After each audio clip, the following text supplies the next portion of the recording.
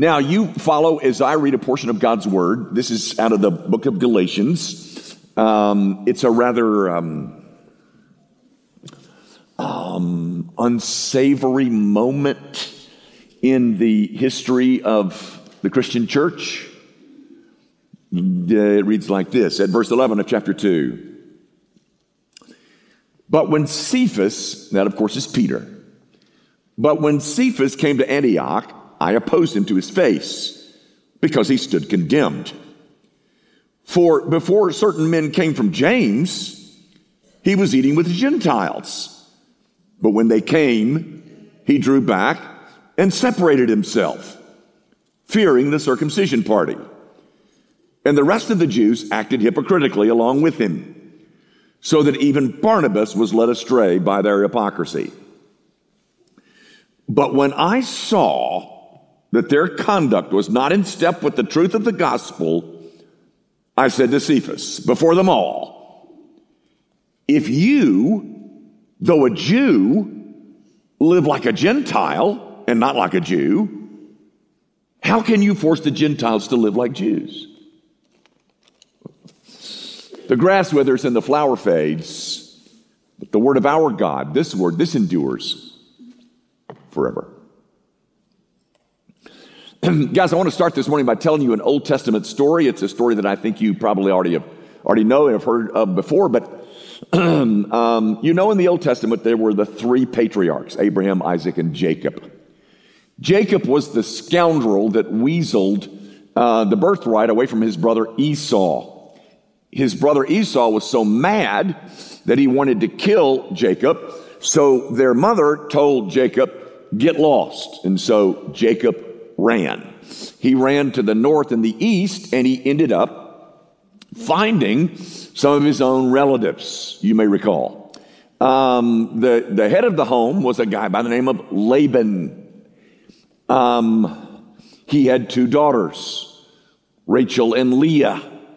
And Jacob ended up marrying both of them after Laban kind of tricked him, as you may recall.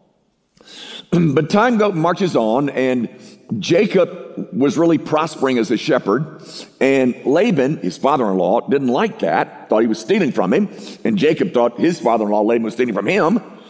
And so Jacob comes home one day, gets his two wives together and said, listen, this ain't working out. Those family squabbles, we gotta leave. Two girls said, well, fine with us. We don't have anything invested in Laban. Let's go. So they packed all their things and left. Laban didn't like that.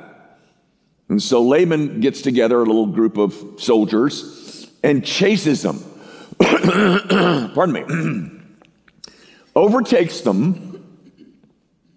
But before he can harm them, he has a dream. And in the dream, God said, don't you mess with those people. Don't you be mean to them. Don't you hurt them. So Laban and Jacob get together and have a big powwow, and they kind of fight it all out. And then they decide that, okay, let's be at peace again. Let's be friends again. Now, what I want to read you is just one quick verse. Right after they decided that they were going to be friendly again, we're told this. This is in Genesis 31, verse 54. So Jacob swore by the fear of his father Isaac, and Jacob offered a sacrifice in the hill country and called his kinsmen to eat bread. They ate bread and spent the night in the hill country. Guys, do you see what just took place? Jacob runs. Laban chases. They get together. They work it all out. They kind of agree to, maybe disagree. And as a token of their new friendship, they have a meal together.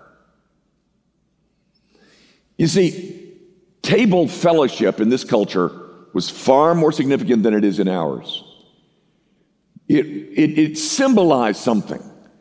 It symbolized that the people around this table, We're friends. We're at peace one with the other. And you see that in that little story I just told you. Now, race on over to the book of Galatians. For Peter to withdraw from table fellowship with those Gentiles in Galatia communicated, at least in the mind of Paul, that there was no peace between Gentiles and Jews.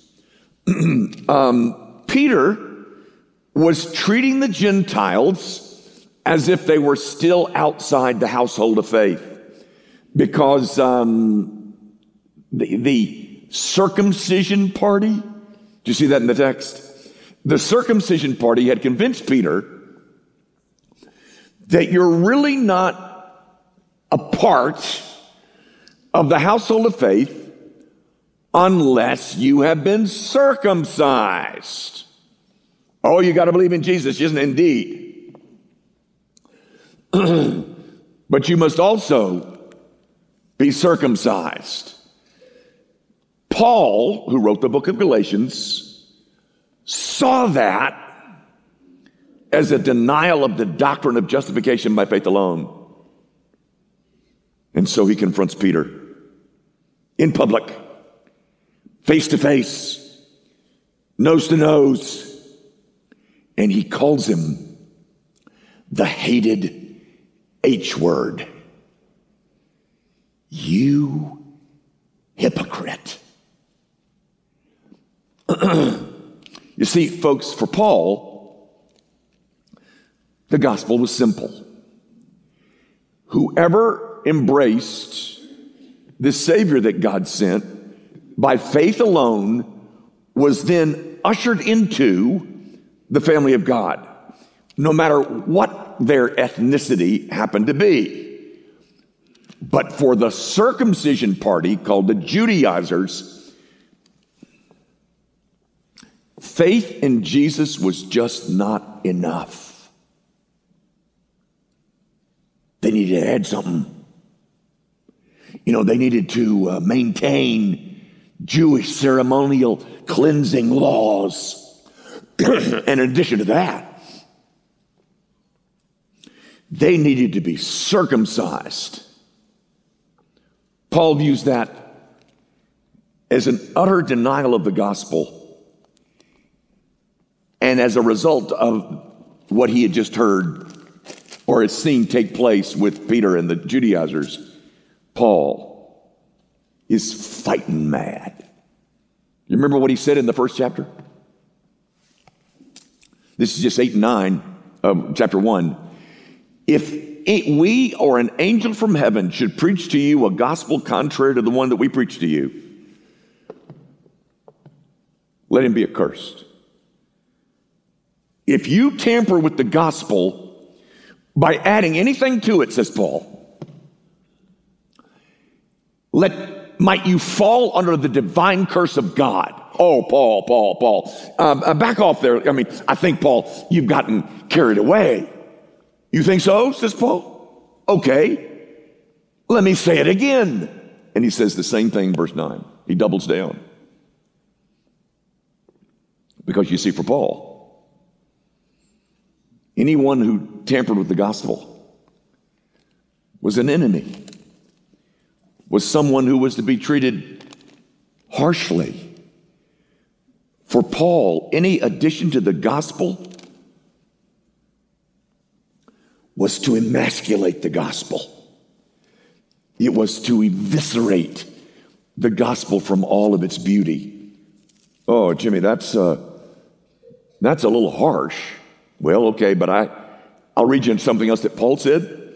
This is in chapter 3, verse 10. Listen to this, guys. This is, for all who rely on works of the law are under a curse. For it is written, cursed be everyone who does not abide by all things written in the book of the law and do them. Guys, do you know what that just said? It said, okay, if you want to continue this effort to save yourself by law keeping, okay. But that means you got to do it all. All of it. Perfectly. Both on the inside and the outside. And you say, oh, but Paul, Dr. Young, I can't do that. No, you can't.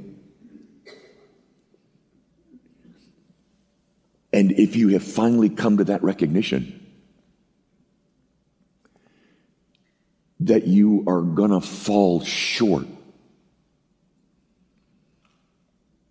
then there is another remedy available to you. The remedy is to be found at a table where God and sinners eat together because they are now at peace one with the other. Folks, everything necessary to establish peace between the guilty and the holy is on display on this table. It is the broken body and shed blood, at least they're emblems, that are sitting on the top of this table. I don't see circumcision sitting on there. I don't see baptism sitting on there. But what's here is all that is necessary for any of us who have finally recognized, I can't keep the law perfectly. No, you can't. So, there's another remedy. And it's on display in this sacrament. So we invite you to God's table where you will find everything necessary to save a sinner. And around this table sits people who are at peace with God. If that's you, we invite you to come join us. Our Father, would you use this sacrament once again to show every congregant just how simple is this gospel? That though we might try to make it complex, we might try to alter it, to do so is to incur the everlasting wrath of God.